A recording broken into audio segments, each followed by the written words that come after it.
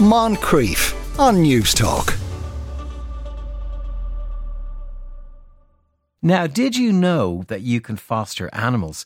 The DSPCA has a foster care system which people can sign up to look after pets for a short-term period. Annie Doran is one of those who is a DSPCA foster carer and joins us on the line now. Annie, good afternoon. How are you today?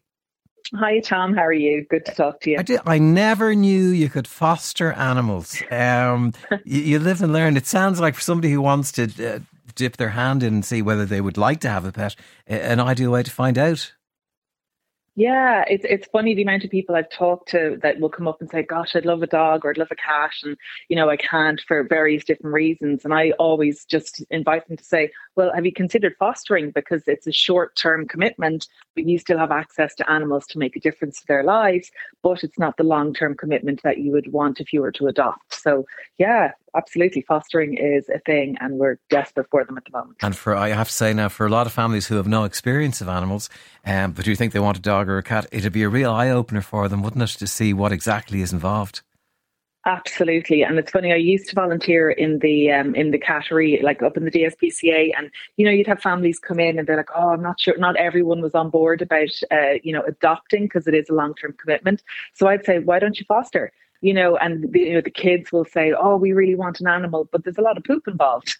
And you just think, well, hang on, if you foster, then everyone in the family can see what's exactly involved with having, taking care of a little animal and how much poop is involved and what, and it's a great way to see whether or not it's a fit for your family is to foster first. 100%. And there might be less dogs getting thrown in the direction of the DSPCA if people did get that experience. How did you first get involved with this?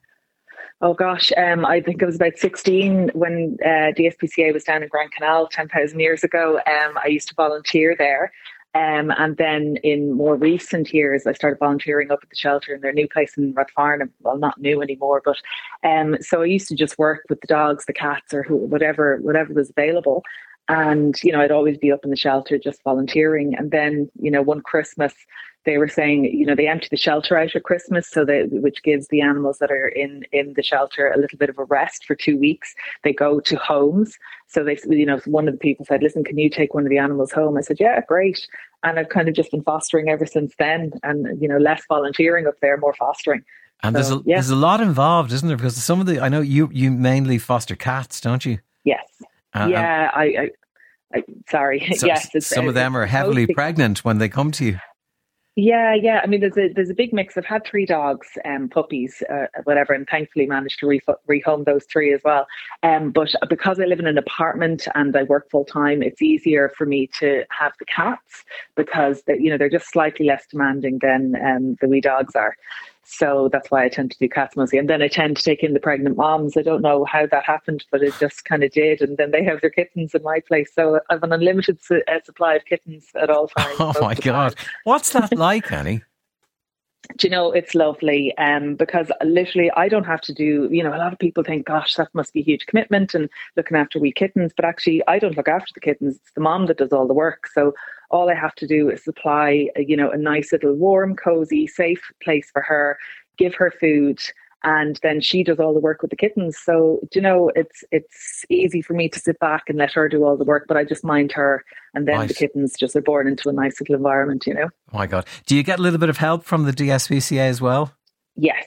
Yeah. So normally what happens is, now obviously I've accumulated a lot of supplies over the years because I've been doing it for a good while.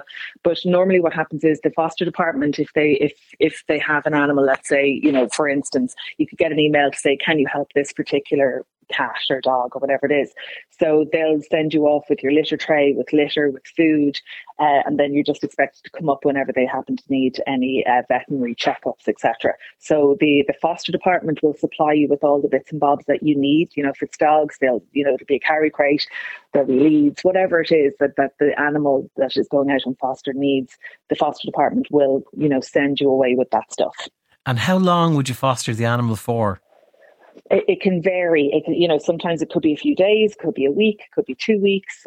Because I take in the pregnant moms, it's a slightly longer term. It's more like, 12 weeks commitment, because, she has to have her babies and then, them to be old enough and be weaned and to go back to the shelter and be rehomed. But it could be just that, a puppy could come in, needs rest after an operation, and they just need someone for a week or 2 weeks. Like, there's such a diverse amount of requirements that, it could fit into anyone's life, really. So it's not a major long-term commitment if you don't have the time. So It could be anything. Would people, I can't help but think this, in many cases when a pup or a little cat comes into the house, you'd form a bond with it, maybe want to keep it at the end. Is such a thing possible? No, it is. But the way I look at it is, I have 2 cats myself already. I adopted them from the DSPCA 14 years ago, John and Edward. Oh, yes. Yeah. My niece Tara named them years ago because she was mad into Jedward, and because they look the same, that's how they got their name. Oh, brilliant. So, so I take in whatever little foster that comes my way, and my two look at me and say, really, this again, are you joking? But they get over it. But it's, there's been a few, I've had 83 fosters.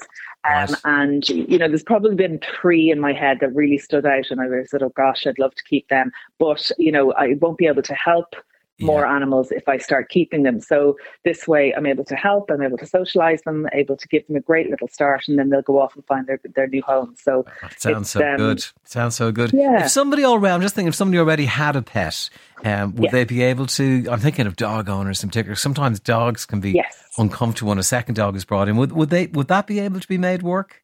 Absolutely. So, it depends on what the requirement is for the foster animal that comes in. Some of them could be very sociable and get on well with other animals. Some of them maybe have just had surgery, or maybe have a disease maybe that they've caught, and they might need to be separated and isolated. So the way the foster department works is that they'll put out a request saying, okay, we have a dog, he's just had an operation, maybe he has mange, he needs a quiet place. It needs to be in a home with no animals, or it can be in a home with animals, or it should be with children or no children.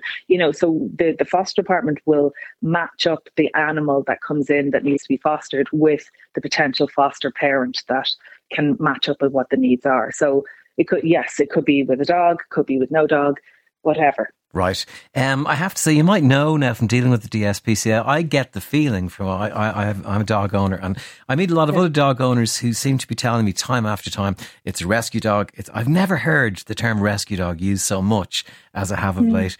Is there a bit of a glut of dogs and animals in general going to the DSPCA at the moment?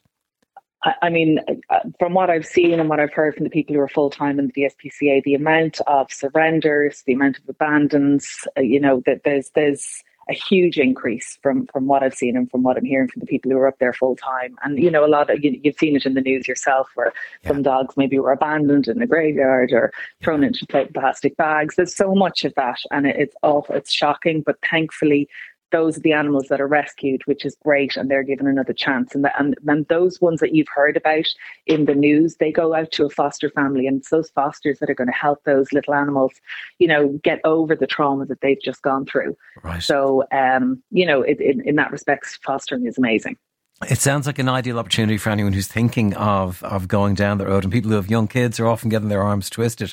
If they wanted to put their names forward, how do they go about that? So all they have to do is go onto the DSPCA website and go to the fostering section. I know that there's a form there that you can fill out, and then someone from the fostering department will contact whoever is interested. And I know they do fostering information days, which again, I'm sure it's available on the website. But we're definitely crying out for fosters, and it is, like you say, a great way, especially for the children who are nagging their parents.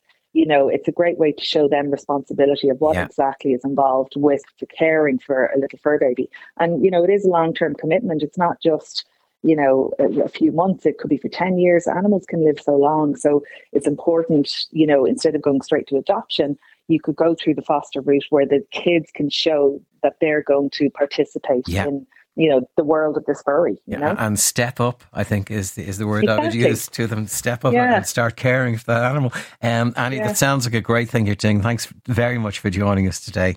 And tell Jedward we were asking for them as well. I will indeed. Thank you very much. Tom. Take care. Bye. Thanks much. Annie Doran there, one of the DSPCA foster carers. Moncrief, weekdays at 2 p.m. on News Talk.